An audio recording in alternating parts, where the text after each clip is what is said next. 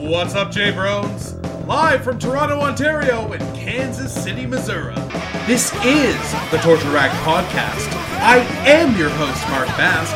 My co-host is John F. Malta, and we are very happy to be here with you, our friends in wrestling. John, say something. Let the people know we're alive, pal. From off of the comic panels and into our reality, the debut of Haunted Francis. Can you believe it, my friend?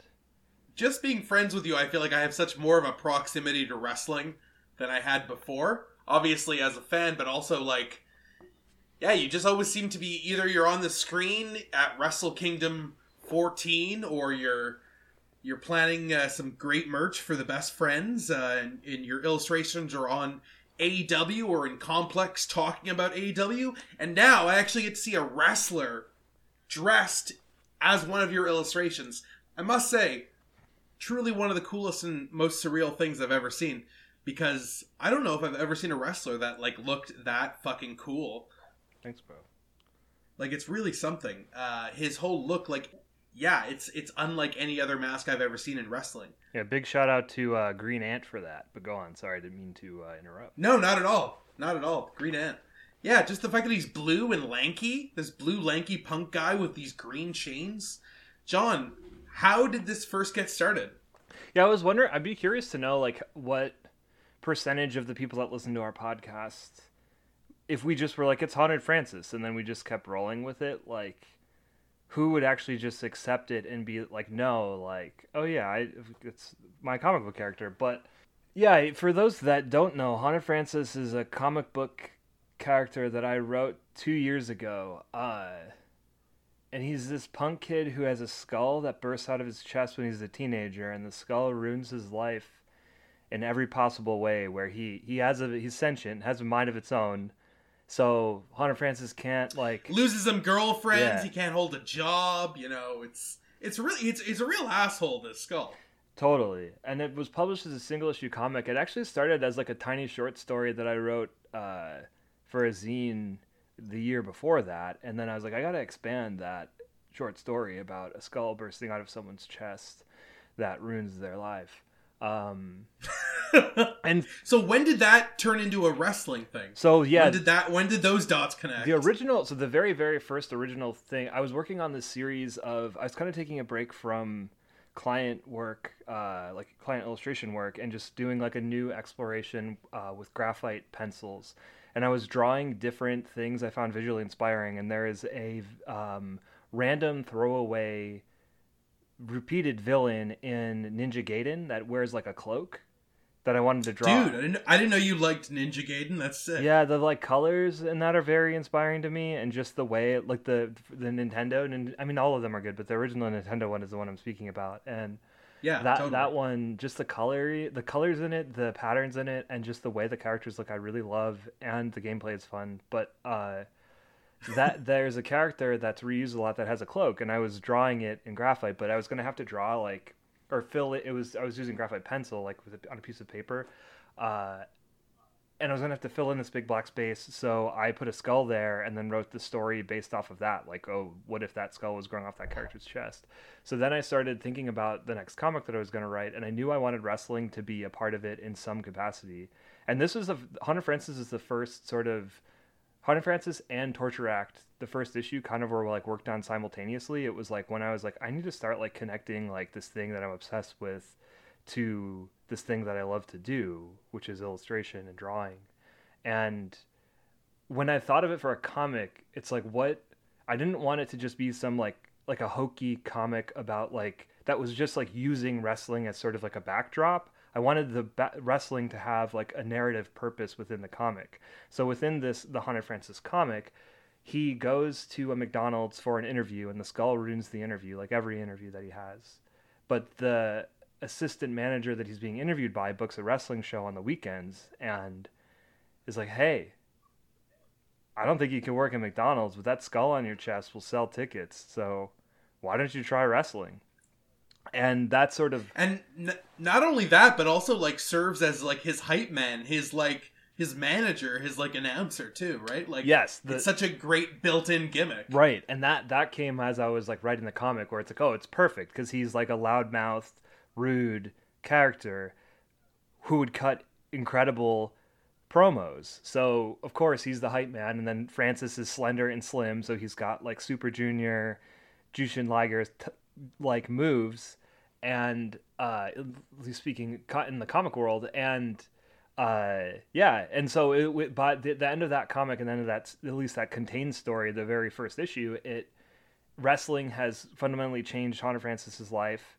He and the skull is always worn out at the end of the night, so he sleeps at night now, and Francis is able to hold a relationship with a person who does video for the wrestling promotion, and things are looking up for Hunter Francis. So I wrote that and published it in 2019, and then around that same time did some merch for Brave Billy Avery, who is a great wrestler in his own right, and sort of similar, almost like a human Haunted Francis. Like, he's a cool looking punk dude. So it's like so perfect that Billy Avery reached out to me and asked if I would be interested in him starting to portray Haunted Francis. And this was like maybe last year in early summer, he asked me this. So this was after you had already been doing merch for him. Yeah, I did like a long sleeve t-shirt for him in 2019, and we'd been in contact just variously, like through email and stuff, after I'd done that shirt. And then from there, like, yeah, just from being in contact, at one point he asked, like, would you be interested in me portraying Haunted Francis? And when I wrote that comic, I was in the back of my mind thinking that would be the most insane place for this project to go. Like, what if someone portrayed Haunted Francis? But like, never, like, that was not something. It's like, how would you even go about trying to make that a reality beyond just like wishing and, like, hopefully willing it into the world in some way. Like, yeah. So when he asked you, did you just immediately say yes, or did you have did you have to think about it a little bit? Because obviously it's like one of your babies. No, yeah. I think because he wasn't just a random person, and totally. Yeah, he seemed like the right person to do it. It just seemed like the stars aligned, and him asking me that at that time, there was no question. He texted me. Must have been like early summer, and I said yes, absolutely. And then made sort of like a roadmap for what the mask should look like. And then the mask has been being worked on. It's been like maybe like a 6-month process. That was the longest part of the whole process. I actually think the mask process was longer than writing the entire comic initially. But like, yeah, when it's like no one has realized a drawing of mine onto a lucha mask before. So Crazy. That process there was a lot of editing. Can you describe the look of Haunted Francis for someone who's listening to this and hasn't Googled this yet? Sure. Haunted Francis is a blue humanoid character. He is like a punk human. He can't grow hair because he has a spiderweb birthmark on his forehead. So imagine and that's sort of like partially inspired by Bam Bam Bigelow's head tattoo. Like, totally. I love how that tattoo looks, and started giving my characters various head tattoos in that way, and eventually settled upon the spiderweb for Francis. And then he has fangs because his mom is a tarantula, and gigantic ears and big eyes like all of my other characters do. And totally. yeah, he and now he is a real life person. He had his debut match in a 6-man tag this past weekend at Weekend at Sean's in Williamstown, New Jersey.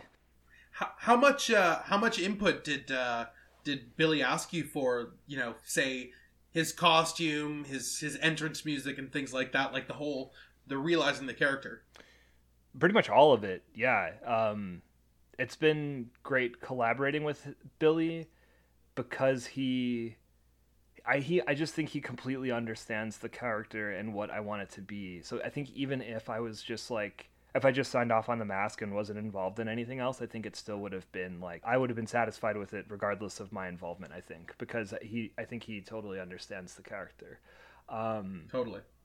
But yeah, dude, like it was wild to see him come down. Oh my god, dude. And yeah, just the planning of it, like I made the rest of the costume that he wore this past weekend through various, it was like, it's not like I'm like a seamstress or anything, but I just Googled a lot of like what would hold like industrial strength permanent sort of things, hold letters to pants. So I bought a pair of joggers that would fit him and then painted some canvas green and then attached that to the pants for his Haunted Francis pants. And then he wears a blue morph suit and a black frayed vest, some spiked and gauntlets, the green chain. And green chain. Yeah, dude. And then, so yeah, we talked about music. We texted back and forth a little bit about music, and that was a big, like, Kids with a Black Hole was actually his idea, which is why I feel like if I had just been like, go, just do whatever you think is best, man. It would have worked out. It would have been sick either way. But, and I love the Adolescence. So the fact that he came up with that song initially, I at first came back with a few other options, but like, ultimately it's like, I don't know, just the build of that, his entrance on Saturday, where it's the slow build of the beginning of that song to then how hard it comes in when it drops. Yeah. And then he marched out. Haunted Francis marches out flanked by Jeff Cannonball and Logan Black, who both look like goons pulled from like Return of the Living Dead or like Class of Nukem High. Like, so he had his debut at Weekend at Sean's in Williamstown, New Jersey this past weekend, and it was in a 6-man tag.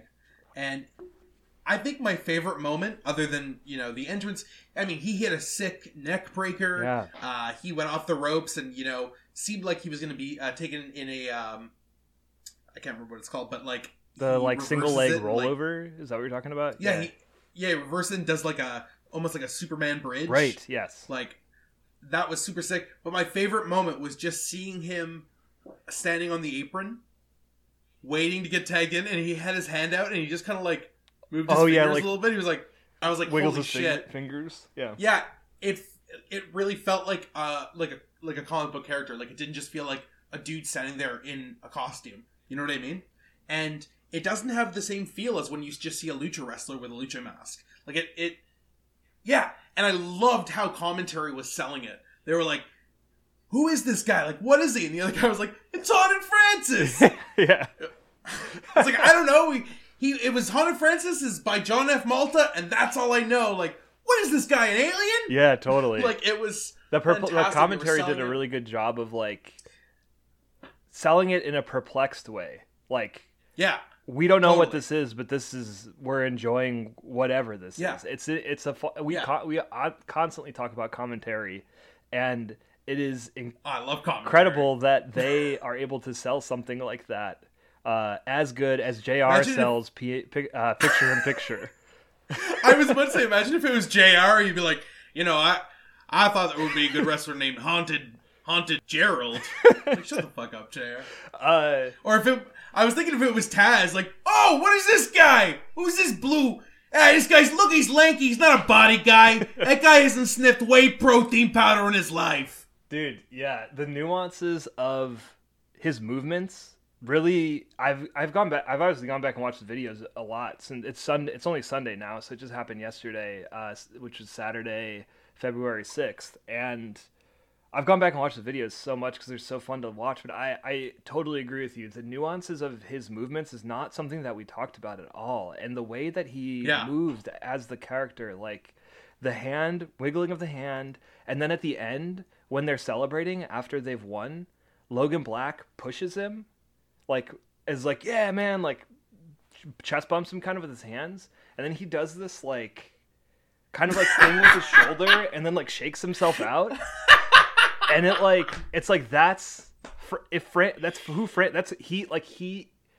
he brought Haunted Francis alive. Like, Haunted Francis was a comic book character, and, like, to see...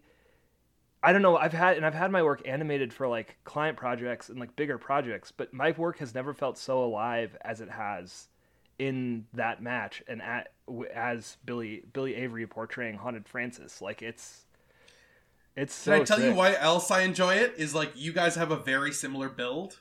So I got several messages to my Instagram when I posted the video that was like, is that actually John wrestling? And I was like, no, it's not. But I was like, wouldn't surprise me. You know what I mean? Like, it's plausible. I got quite a few DMs about it as well, where people were like, dude, that must have been so fun. You ripping it up like that. It's like, dude, I would have taken all the credit for that. I'd be like, yeah, I'm a wrestler now. I mean, levels of mystique would have been funny to be like, yeah, I'm somehow simultaneously working on illustrations at my desk in Kansas City and also in New Jersey wrestling. I mean, yeah, the anonymity of it we had considered, but I think because a lot of people at the show and in general knew Billy Avery was doing Haunted Francis. Like, originally we were going to make it just that's Haunted Francis. I don't know. He's alive now somehow, like, let's keep it kayfabe. But I mean, talking about it with you and talking about like kind of going back and critiquing it in the way that we critique wrestling in general. It's like, yeah, dude, so fun and so cool to just think about the way that he personified the character, and he's going to continue playing portraying Haunted Francis. What's next for Haunted Francis? Do we know? Yeah, I believe February 27th. I don't think it's going to be live on IWTV though. It'll be posted afterwards. There's going to be another show that he works as Haunted Francis, and then more will pop up as they happen. And we'll obviously be talking about them on here. I gotta say, like, as far as the debut goes, like, I heard crowd members yelling Haunted Francis. Right. Yeah. I saw a couple tweets. One of the commentators from GCW was like, I love Haunted Francis. So it's like, I think he's already resonating with audiences. And again, why shouldn't he? Because I cannot think of, I'm not just blowing smoke, like a wrestler with that kind of like unique look. I can't think of one. Like, yeah, it's totally something different. The fact that he is like a living real wrestler now really just, I don't know. I think I can't think of a more satisfying project. Last question about Haunted Francis. The skull. Would you say he's more of like a Taz or a Nick Gage? Like, where would you put? Dude, that's a good Venn diagram. Range? I feel like in the middle of the two.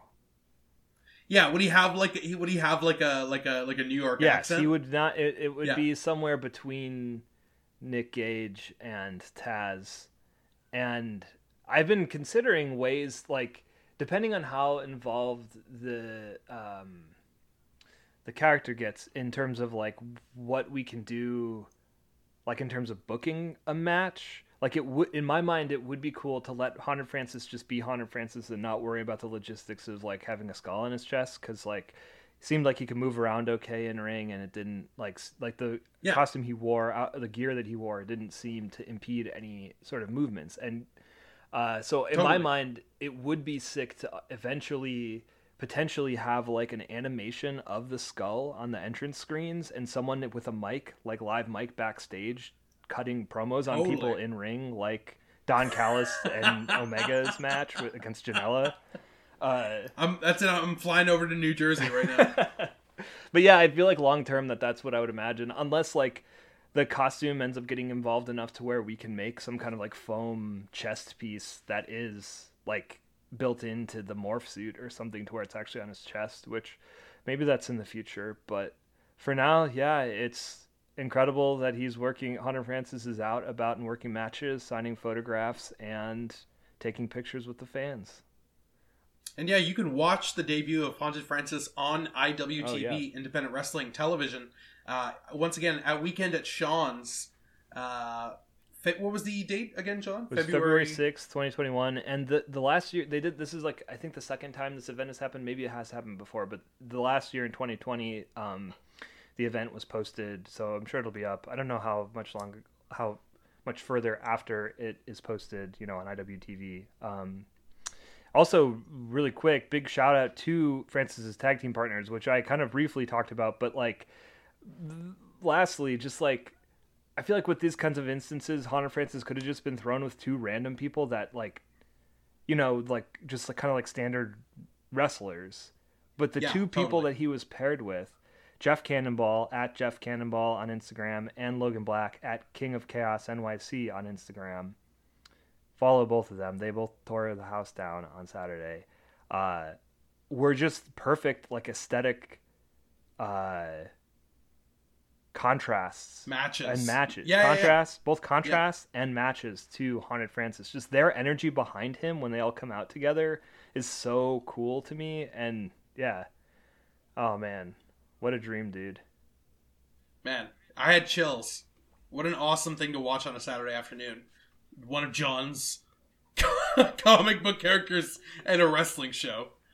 But the week before, we watched WWE Royal Rumble 2021. John, I was scared we were about to enter like the darkest timeline of WWE, because they were saying you know WWE has gone to Peacock. It's going to be just about content, right, not quality. And that WrestleMania would be like lots of legends would be headlining the show. So there was every, possibility that all the winners of the Rumbles and of all the championship matches were going to be terrible. And I thought they were actually pretty damn good.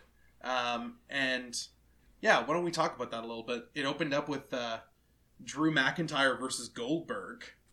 This could have gone really badly. Goldberg has taken the title off of Kevin Owens in 2016, took the title off of The Fiend last year before WrestleMania. I think they were trolling us, where it looked like Goldberg was going to win this, but they instead just used it to build up Drew McIntyre. Yeah, which I think was fine. I don't know. Like, I just don't want to see Goldberg anymore, bro. Like, no, not at all. Like, get off my screen. Like, just even like the ending of that match where he's like shaking his hand. It's like, what? Does he need your respect? Really? Like, it's like, who is this? Like, it's not like it's a legend who's been away for a long time who's now come back to bestow this big honor on Drew McIntyre, where it's like this storied. I can't even think of anyone left in WWE that could even fit that archetype, that's been gone long enough, that isn't somewhere else, that hasn't worn out their welcome. Could give the rub. Yeah, that could do that. Like, they could still wrestle in a match, and people would be like... I think The Rock. Oh, yes. Okay. Yeah, The Rock and John Cena. Yeah. Okay. Yeah, absolutely. No, but that's the problem. That's what they've done. Don't you see? That's what they've done. By having Bray Wyatt drop the belt to Goldberg, by having Kevin Owens drop the belt to Goldberg, they've proven that nobody on their current roster is as good as, whoever comes in. In this case, it is Goldberg. I actually watched this pretty interesting video on What Culture Wrestling, the secret reason why WWE is failing. And their point was, do you remember how we were talking about we talk about NJPW all the time and how it's this feeder system? Right. And how they're young and then they lose all the time and then they come up and then they only win. And we still think that it's like that Will Ospreay's going to beat Okada at Wrestle Kingdom, or Shingo's going to beat Tanahashi for more recent. But it's not that's not what happens. The older wrestlers keep winning until it's the time to push the next generation. So it's like they don't mind having people like Will Ospreay take a bunch of losses, because it's like when their time comes, they will be the ones winning. So they have this perfect feeder system of when they go up from young lions to main eventers. But WWE doesn't have that anymore. They just have a whole bunch of 40-year-olds on their roster. And it was supposed to be NXT that was the feeder system, right? That would feed up the talent. But now they get called up to the main roster and they're just mid-card. They're mid-card, or they keep the favorites there to continue competing with AEW and continue to keep sifting, right. Adam Cole and Gargano and a lot of the people that were when we were at the height of dude, we gotta watch TakeOver. It's no longer a feeder system. It's just that's its own promotion. Yes, basically. Yeah. So what else they're doing? So you have maybe 2 stars in that whole promotion. Mm-hmm. So you have Roman Reigns and Brock Lesnar, right? Right. And then everyone fights Brock Lesnar and nobody wins because they want to keep Brock strong. But then no one enters the strata. So it's who's in the main event? They made a really good point in this video. Who's in the main event of WWE? Tell me who the main eventers are and who the mid card is. Drew, AJ, and Brock. I would say even AJ now, but yeah, but it's everyone else is there's no one who's better than anyone else. Roman. They just keep Roman. Yeah, it's Roman and Drew is pretty much everyone else just gets fed to them, right? And everyone else is just mid card. There's no lower mid card. There's no higher mid card. It's just a bunch of people exchanging losses. It's just a bunch of 50-50 booking. Like, it's a bunch of Baron Corbin, Shinsuke Nakamura, Cesaros, and no one can really distinguish themselves because they don't want to have people lose because everyone's at the end of their career, so everyone needs to win. Everyone's in the point where, like, what's his face? Ibushi is right now, where it's like, it's his time to win. Everyone's in that slot. No one's in the Jungle Boy slot. There's no Jungle Boys on the roster who can just, like, take losses. You know what I mean? Right. That's what AEW is doing great. Like, we love Jungle Boy. When's the last Jungle Boy had his, like, first big win against one of the FTR guys, right? He's just been losing. That's what they do. They, like, the lower card loses and the high card wins. It's like, we've been talking about how AEW does that so well. You know, that's why the guys who are the title holders there right now are Kenny Omega and the Bucks, and, like, people who are, like, at the top of their career, and then, you know, in 10 years it'll be Sammy Guevara and Jungle Boy and Darby Allin. Not that Darby Allin isn't already, but you get my point. Yeah, there's it's a different mentality than New Japan AEW, but I think it's similar in just it's like utilization of the people, the people, the right people, while also bringing up the people who, like, while making things that don't matter truly, like, matter, like stuff that happens, like that, some stuff that exclusively happens on BTE and Dark, where it's like, not that it doesn't matter, like, at all, but I'm just saying, like, if you just were watching Dynamite, you could watch Dynamite and that stuff could just go on, like the Cutler Librarian saga, which was great and it did feel important various times, and, like, was, I think, when it probably, I mean, I don't know this for sure, but it was around the time when I was still watching BTE consistently, where, like, Tony Khan actually appeared on BTE for, like, the contract signing, and, like, those kinds of things where it's like subtle ways to make small things feel important. I was going to say, on a more positive note, since we're not talking about AEW right now, the Women's Royal Rumble completely tore the house down. The Women's Royal Rumble was probably, like, I would say in my top 5 Rumbles of all time. I loved it. Yeah. It just, like, so much, at various points in the roster, or at various points throughout the Rumble, like, the WWE women's roster is the reason to keep watching WWE. Like, I honestly, like, I could care less about the rest of the Royal Rumble card, to be completely honest. Like, as we're talking about and going through the things we liked, like, I didn't really care about anything else. And we could talk about the other aspects of what we did and didn't like, because I know you liked Roman versus Kevin Owens and the men's Rumble, but, like, dude, just the way that I totally agree with you, though. Like, I think the women's Rumble was like the only really good thing on that show and the only thing worth watching. Like, Reigns and KO was fun, but it did go on too long.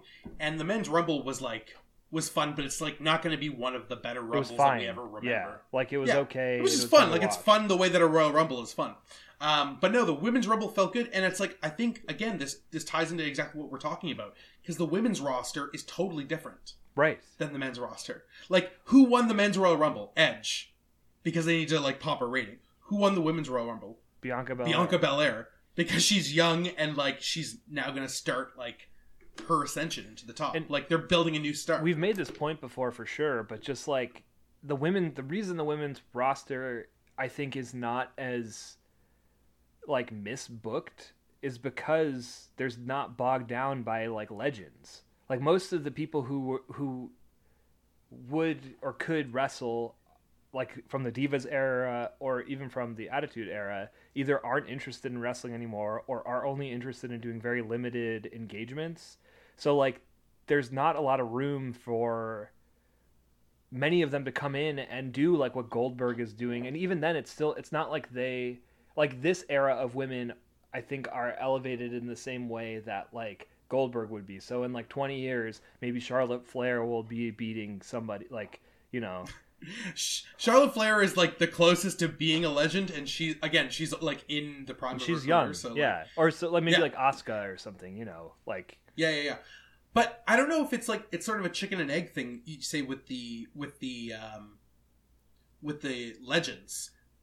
I don't know if they're if the legends are steamrolling in, or if they're bringing in legends because they haven't built any new stars. Well, that's whereas the thing. They are building new stars in the women's roster because they have to, so they don't have to. I think you could probably, like, bring in Trish Stratus and pop the belt on her if you wanted to. Well, no, but I'm you just don't saying have like to there's because the not women's enough. roster is... There isn't enough. There is just not enough. Like if we made a list, I don't know the entire female roster of the WWE from the last like 20 years, but even if you made a list of the people who could do what like Edge and even Orton or someone are doing, it's short. Like Trish Stratus, Lita. like Mickey James. Who is there anyone out like Paige is injured, like not able to wrestle anymore.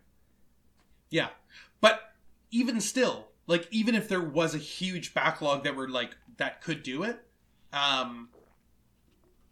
they don't have to because they've built stars. Right. Like the women's division, like Bayley, Sasha Banks, Asuka, Becky Lynch, Ronda Rousey. These are huge stars. Like when it was like Ronda versus Charlotte versus Becky Lynch in that headlined WrestleMania, that was legit like the biggest stars that they had. And then you have like their lower card percolating too, like Shotzi Blackheart, Billie Kay, Totally. Bianca Belair, Rhea Ripley. Like not necessarily that they're all like lower card, but like sort of the new up and coming stars Absolutely. are there. And Yeah. it is like similar. It's like Sasha, Becky, Bayley, Charlotte. That's like as sort of a analog, like Tanahashi, Okada, and whoever. Like, and then, the up and coming people like Bianca, Rhea, that's like Osprey, and the way that they're positioning them, Yeah. it's the same thing where it's like a lot of those people are taking significant losses, like Rhea Ripley, like has taken significant losses. Still feels like a huge deal. And we've been mad at Yeah. that. Like, but it's like her time will come. Like her time is going to come. Like I think she might beat Charlotte at WrestleMania this year. I think Charlotte might take the belt off Asuka because they were tag team champions and they're probably going to feud. And if they feud, Asuka's not winning that. It's weird. It's like I think we were outraged though because it's like it's WWE. So like it's like, well, maybe now that's she's done. Like maybe it's like. Yeah, no, it very much could have been that. Like, we were scared, but I was really happy to see her be, like, number 2 in the Rumble. And, like, to me, it says they do have big plans for her. I just think that, like, there's no reason why you should cut someone's momentum down without, like, giving them something to do afterwards. And I think that was the problem. Right. It wasn't just that she lost to Charlotte. It was, like, they didn't have any idea what to do with her after that. And she just kind of fell to the mid-card. Like, you can lose to Charlotte if you get that win back. At some point, like Coda lost to everybody, right? Pretty much. Like, yes, to everyone basically. Yeah. So he was the big loser the year before too. He lost to Jay White and to Okada, and like then he wins next year. So we were looking at Ospreay fighting Okada, and we were like, Ospreay's gonna win, but it was like so obvious in retrospect that the Legends were gonna win until it was like the time, and they are the Legends, and basically in New Japan, I feel like you can trust to a degree like that's maybe going to pay off. Like Naito's journey to the double gold, he was losing a lot to the point that it was like I think they're just like he's done. Like I don't think he's gonna win this, and then he won it. And no, it's cool. Yeah, now Bianca Belair will go on. Will she? Do we know who she's facing at WrestleMania? I mean, Sasha Banks probably. Like she hasn't said it, but I mean that's a money match. That's gonna be a sick match. Yeah, dude. Like it's pretty obvious. I think, and then. Unless Charlotte takes the title from Asuka or something, because I can't see her challenging Asuka. No. Because they're both baby faces. Right? Not that Sasha's not a baby face, but she's more of a tweener, I think. Like, she could play the heel in that feud if she needed to. Yeah, her and Bayley both kind of take on whatever roles are necessary for the storyline that they're telling. Yeah, and I think, like, Sasha is like a heel, is a babyface next to like heel Bayley, but next to other people, she's like the arrogant, like I'm the boss, like I'm too good for this, True. But yeah, I'm very good with not talking anymore about the Royal Rumble. Like you should watch the Women's Royal Rumble, and everything else in the show was fine. It was just I enjoyed the show overall, but yeah, in terms of like what I truly like was engaged in the whole time, if you looked at the notes I took, the only notes I took were during the Women's Rumble because it was so fun. And when I was watching the Women's Rumble, when I was watching the Women's Rumble, I was like, what a deep fucking roster of women's wrestlers they have across NXT and WWE, and like how many times I popped, like when Shotzi Blackheart came out, I and the popped, Tank, and like yeah. and Rhea and everyone. And then when I was watching the men's Royal Rumble, all I could think was like, oh, this is a real COVID year. Like, we're not going to see Brock, we're not going to see Keith Lee. Like, Right, yeah. It makes perfect sense that they wouldn't be here during COVID. Totally. Like, you know, they could come. But yeah, before that we watched NJPW's New Beginning in Nagoya, which John thought was the only New Beginning, but I think is one of 3 New Beginnings that are happening. Yeah. At least 2. Yep, yeah, there's quite a few incoming with various matches that are all going to be very sick. Overall, dude, man, the state of New Japan, just like, we can't keep putting this off. Like, New Japan and AEW have a confirmed partnership. I'm not trying to steamroll over the New Beginning. We can talk about that too, but I feel like it's No, like, not at all. yeah, just there is a confirmed partnership between New Japan and AEW. You and I, this podcast basically has been the whole, like, probably every other episode we have talked about hoping the Forbidden Door would crack open. I'm so happy that we don't have to talk about the Forbidden Door anymore. It's open, and Kenta appearing on Dynamite and the potential matches and the different things that can happen now are insane. And you and I, the reason I bring this up right now is because the opening match for New Beginning in Nagoya was Bullet Club versus Chaos. It was a completely forgettable match. Don't need to watch it. You did not watch it. And it's just like Yano antics and Evil and Yujiro, and then Okada does a DDT at one point. It's like this is not how you use, like, how you would want Okada to be used, but it is if you're trying to develop a partnership with AEW because you want Okada to be the New Japan poster boy in AEW, which I think is what is happening. And we've talked about it, like the idea of Kenny defending his title maybe again against Moxley, right? And then the coin. Oh my god, dude! Yeah, what if that happens? Yeah, no, it's.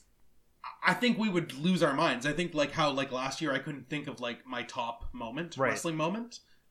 This year would be like, oh my god, that obviously, like when Okada crossed over through the portal from New Japan to maybe have like another like 7-star match against Kenny Omega, like that would be probably the greatest thing that's ever happened in wrestling if that happened. Not to be too hyperbolic, dude. I think it would be though. Like, I can't think of a thing that I would want more. And we just like the way that Okada's been used for these last for a while now. I mean, I know it's like Ibushi's time, like, and he's controlling the main event right now, but like Okada's just kind of been percolating, like kind of almost like dude.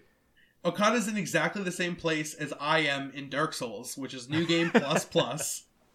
First he beat the game, then he beat the game again, only using the money clip, and now he's just going through like to get all the treasures and like kill all the Titanite demons and everything and find all the secrets. Yeah, no, he's in a perfect position, and I think about this a lot, like what happens like after you're top of the card, but you're slightly past your point of like you're the biggest, like now we have to push the next generation.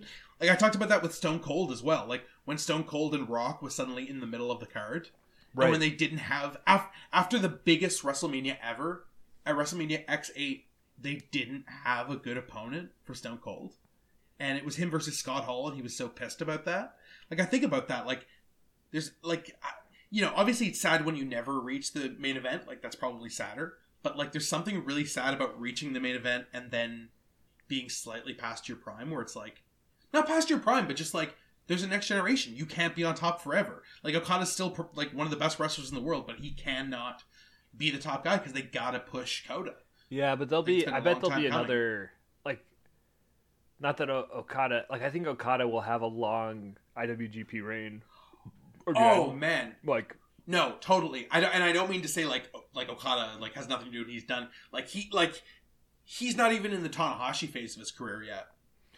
Yeah, absolutely not. But I do think that there is something to like, because like if like when was Harold fired? Harold was or like let go or left the company. He like left the company like I think towards the end of last year. And like Okada kind of has been like he started doing the money clip in the New Japan Cup in the summertime. And since then, it's kind of just been feuding with Ospreay, and that's been a sick feud. And you know, he ultimately, I guess, won that feud because he won at Wrestle Kingdom, Okada. but has largely not really done like anything of note over the last year. Like just been basically marking time for what is potentially going to be his North American debut.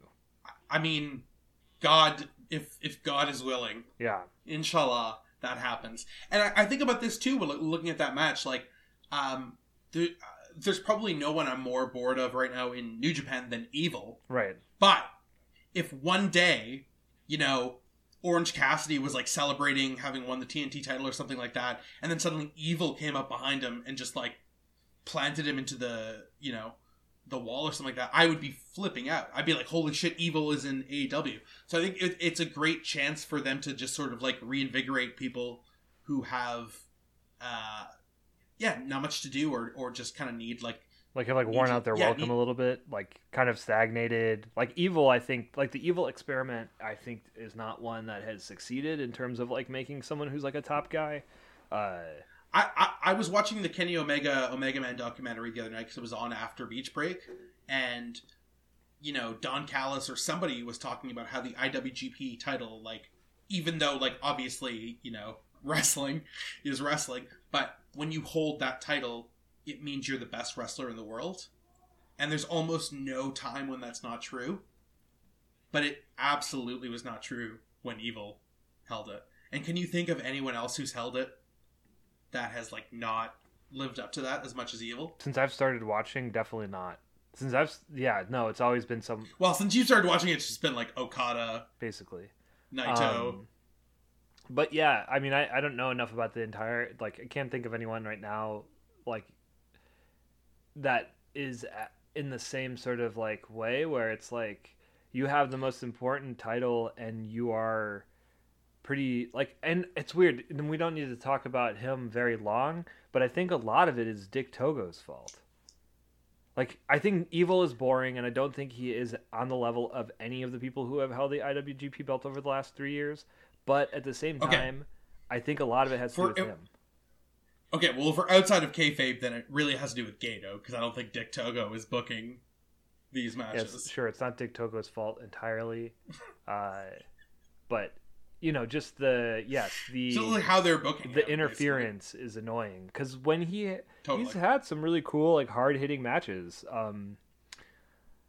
Like quite a few, and he has the capability of having sort of like an Evil like energy, or sorry, Ishii like energy, where not necessarily like the level of the Stone Pitbull, but like just in the way that he throws forearms and the way that he dominates a ring when he actually is just wrestling.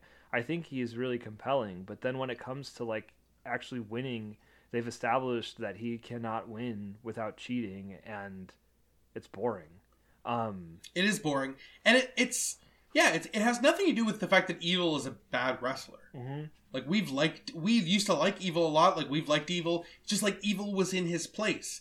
I think it's the same thing that would happen right now if they just threw the title on someone who just wasn't quite ready for it. I was about to say Taichi, but he probably would have done better than Evil would have done it, like, based on his match with Kota, the kicking match. But yeah, it's just if they threw it on someone who was just, like, not quite at the top of the card yet, where you're just like, why is it on this person? Right, you know? and then, you know, to that point, yeah, someone like Taichi, I think, would, like, yeah, he just has a heel energy that's different than Evil that I think connects. And I don't know, yeah, it kind of speaking of, not to skip over the second match was Ibushi and his weirdly assembled crew of Hanma, Wato, and Sho versus LIJ, kind of hyping up the Ibushi Sonata match incoming, which is going to be great. But yeah, speaking of sort of like new heels, what did you think of Great Khan versus Tenzan? And sort of now the fact that the master of the Mongolian chop, Tenzan, can no longer do the Mongolian chop, which I think is very weird. I am very worried that Great Khan is just going to be Evil 2.0, as far as someone who they're really trying to build up. That I'm not totally crazy about how they're doing it. Like, yeah, I don't know much about Tenzan. I did not know that he was the master of the Mongolian chop. When I heard this match was happening, and Great Khan, one of his signature moves is this, you know, wailing Mongolian chop to the sides of the neck, was very obvious he was not going to lose that because he's new and he only just started doing it. So it was obvious that Tenzan was going to lose. And then it was like, do I care that Tenzan's not going to do that anymore? No. So I just didn't really care about the stip. I thought the match was fine. I like Okan. I think his trousers are stupid. And he looks like a genie when he wears them. But I'm sad that Tenzan can't do the chops anymore. Yeah, I don't know much about Tenzan, so you'd have to have more, give me more context on that. But yeah, it was fine. I just hope that Great Okan is a really good wrestler, when it comes down to it, because I'm not 100% convinced based on his matches with Tanahashi and other people. Yeah, I mean the New Japan crowd loves Tenzan, and I can't believe that in his retirement the crowd cannot go psh in response to his Mongolian chops. I don't understand why. We're living in a post-COVID world. Well, because he can't do the chops anymore, bro. He lost them in the stip. But sorry, I missed your dig at Charlton. Because they no, because they can't do any mouth sounds. Not because they can't do mouth sounds, because according to that stipulation, that was the thing that had me invested in the match, because I was like, Tenzan can't lose this, but then he did lose it, and I knew. But in my mind, I was like, well, Okan can't lose it because he's new, and they're trying to build him up. But yeah, it was fine. It was a fine middle of the card match. I thought it was a good undercard match, a good utilization of older wrestler giving a newer wrestler some shine. But yeah, it was fine. I much preferred Ospreay versus Kojima. That was next. New Japan that was Takeover a really good match in Nagoya. Totally, it did have that energy. Man, Ospreay is just the coolest. I just love Ospreay.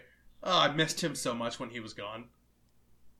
Over the last year, during his just while COVID was going on and he was not able to travel. Yeah. It did feel like he could have been in that Evil spot. He's a better wrestler than Evil. I think he's a little bit more established. You're saying if he hadn't been away?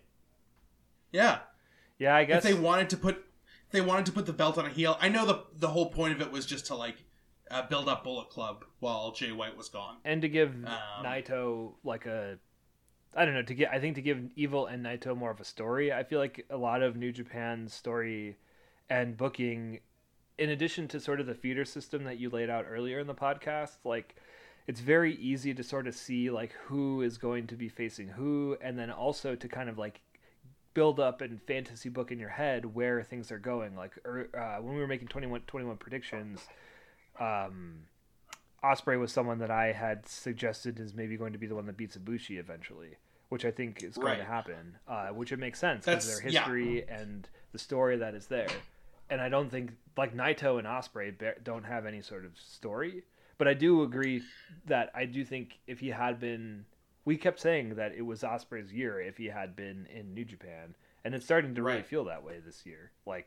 Yeah, I think you're right. He wouldn't have been put exactly in that spot, and it will make sense when he does fight Kota. But I did want to say that I felt like we were just robbed of a lot of Naito title defenses. I felt like there's a lot of people that Naito could have fought. ZSJ. If he needed to... Totally. I just think of all the upper mid-carders he could have fought, Ishii. But again, you know a little bit more about it, but it just felt even people like Goto. It would have been cool to see a match against him. Well, and that would reference a lot of the people we just named. Naito has history with. I don't know. It's interesting. New Japan is an interesting thing to sort of fantasy book and figure out together, because there isn't as much you can kind of see what wrestlers Gato likes, but it's not there's a total mentality of in the same way earlier when we were kind of talking about the different ways that WWE, AEW, and New Japan kind of build up their stars and stuff. You can kind of pragmatically look at how New Japan does that, but we don't actually know. I mean, unless there's a book that we don't know about, no one truly knows what Gato is thinking, or sort of how he's planning things out to be. And it's cool to see, and I think that's what makes New Japan fun, is that he does oftentimes deliver what you want, and sometimes he doesn't. And a lot of last year he didn't. And it doesn't make me like New Japan any less though, because as those, like, maybe the stories that were being told last year weren't the most compelling, still the matches that we got were absolutely, like, incredible. All the G1 match, like the G1 this past year, like the Taichi Ibushi kickoff, and like, you know, all of Shingo's matches, Suzuki's match. Like, it was only the IWGP like storyline scene. Yeah.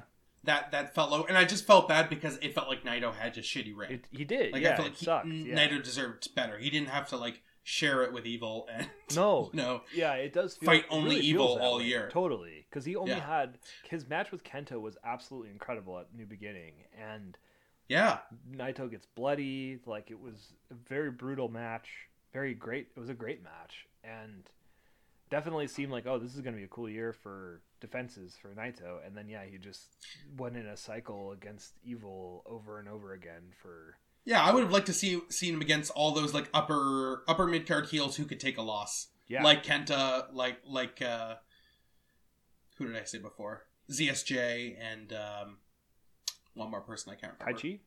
Goto? Taichi, thank you. Taichi, yeah. I love these smaller shows, though, because it means our main event can be a never open weight between Shingo and Tanahashi. And this was awesome. This was like a classic, like top of the G1 card of one of the nights. Oh, yes, it totally feels that way. Yeah, it does feel that way, where you get, like, you see the pairing and you're like, oh, that's going to be the main event, like Shingo v Tanahashi. Yeah.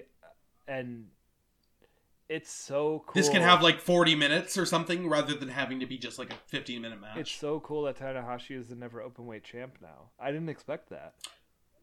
Dude, I didn't expect that either. I guess that means like they're pushing Shingo up.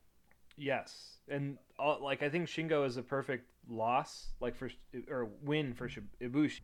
Like, great chemistry and energy together, and like, just that match, Shingo versus Ibushi, is going to be insane for the IWGP belt. I'm sure that's incoming. Like, man.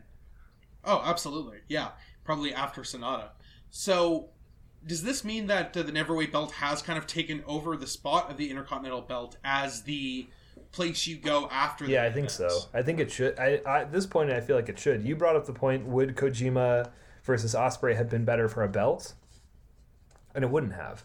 When we were talking in the chat, like, that match, not to go back to that match, but that match, like, it felt like a huge main event, even though Kojima and Ospreay don't really have, like, it's not like there's this, like, blood feud that's built up from the last, like, 3 months. It was just a match that happened, and it did feel like a Glory Days NXT TakeOver match with the amount of weapons that were used, and felt very important, and it felt like Mauro Ranallo should be calling that match. Like, I felt like, not that Kevin Kelly didn't do a good job, but I feel like I could hear Mauro Ranallo calling that match in the same way. Like, this match, Shingo versus Tanahashi, felt very important because it was for the belt. The belt seemed like it mattered in a different way. It mattered in a different way, and that Tanahashi winning the Never belt is a huge signal to that, I feel like. It's like, that is a new secondary belt, and I would say, like, due in large part to Shingo's work over the last year. Like, we named it as, like, we both initially named it as the belt of the year for defenses, and it still was the belt of the year for defenses. I just wanted to shine some love on the how I felt about the TNT title, but no, totally. But I look at this now, and people who have held it more recently, you have Tanahashi, you have Suzuki. These are brawlers. People who are like brawlers, but also they're past their prime, right? This is not like a stepping stone title anymore. This is more like a this is maybe what Okada could hold in like a year or so. Oh, you think so? See, I actually kind of feel like the fact that Tanahashi won it makes it more important now. It has nothing to do with important, more just like who is holding it. Like, are you holding it before you become IWGP champion? I think so, yeah, because I don't know, just Tanahashi winning it. I feel like if you go through the, like, people who have won it in the past, like who you just mentioned, Suzuki and Taichi and Ishii and Goto, like all of these like sort of brawler mid-card dudes held it first, and not necessarily old people. It's like all like kind of mid-card tough guys. And Suzuki, who is a mid-card tough guy in New Japan, like it's pretty much who has held it. Shibata has held it once. I just think like that in my mind, that belt has been like the tough guy belt, and Tanahashi winning it, one of the most like it's like John Cena winning it basically. Like, you know, it's like I feel like it's elevating it to the second belt status. Whoever beats Tanahashi, it's gonna be I bet it'll be someone surprising. It's not, and it's gonna build that person up in a way really nice. I have no guesses as to who it could be, but I was gonna say neither do I. But that being said, the reason I don't have a guess for that is because I don't think it'll be someone like the people that have held it before. These sort of brawler archetypes like Jeff Cobb, Taichi, and Ishii. I don't think any of them are going to beat Tanahashi for it. Maybe Jeff Cobb because of the way he's been like strongly booked, but. God damn, that would be a good match too. Yeah, totally. That actually, as we're talking about, now that I'm saying that to me is maybe out of all the people that have held it previously, I could see Jeff Cobb beating him. I also could see them doing something like, I don't know, yeah, I guess Tanahashi beat Great-O-Khan. Not that I would want Great-O-Khan to win it from him or hold it, but... That does seem plausible, though. Like, he's not quite ready for primetime player, so... IWGP. Yeah, just like looking at the field of never openweight champs of the last, like, since it's existed, basically. Yeah, it's cool that Tanahashi's holding it now, and I think that it just opens up a lot of different possibilities in a way that not a lot of other people winning it could. Like, I think Naito winning it would have been sort of more of the same, just based off of, like, he had the double gold belts that it feels like that was his, like, thank you for the work you've done. You did it, like, and he's held the never belt before, whereas like Tanahashi has not held the never belt. He is their John Cena. It does elevate it to a new status. It's cool, and I probably makes him like a Grand Slam champion. Yes. Too, right? He's won like everything. Yeah, now. And I previously in our chats have been kind of against them getting rid of the Intercontinental belt, but like. The more people that win that double gold belt, the less important Naito's double gold championship is going to be. Like, double gold win, like, I feel like it's like diminishing returns. Like, how many people are going to be double? I agree. They either need to put them together or get rid of the Intercontinental. And now that you're making a good point that Never's like on the up, then I do think there should be an Intercontinental title for people, oddly enough, like Tanahashi. We need another belt because the never open weight champ needs another belt once that he doesn't have the belt anymore. Like, but yeah, it's true though, because like Tanahashi but that being said though, do they need the belt though? Like, because Tanahashi versus Jericho didn't happen for a belt at Wrestle Kingdom, and it was great. Oh, you're totally right. No, they don't. I thought it was. It was for a shot at AEW. It was when Jericho was still champ. So, like, if Tanahashi had won... Man, yes. And now that can be a reality. Like, I think that will happen. Like, that match. Oh, my God. And the fact that we're going to get Kenta and Moxley now. It was beginning to feel like Kenta was just defending the U.S. title. And eventually Moxley was just going to have to drop it because he wasn't defending it. So to get some confirmation that that's actually happening... in the foreseeable future, like, I'm so excited. Yeah, it's interesting, like, how this all unfolded and came together.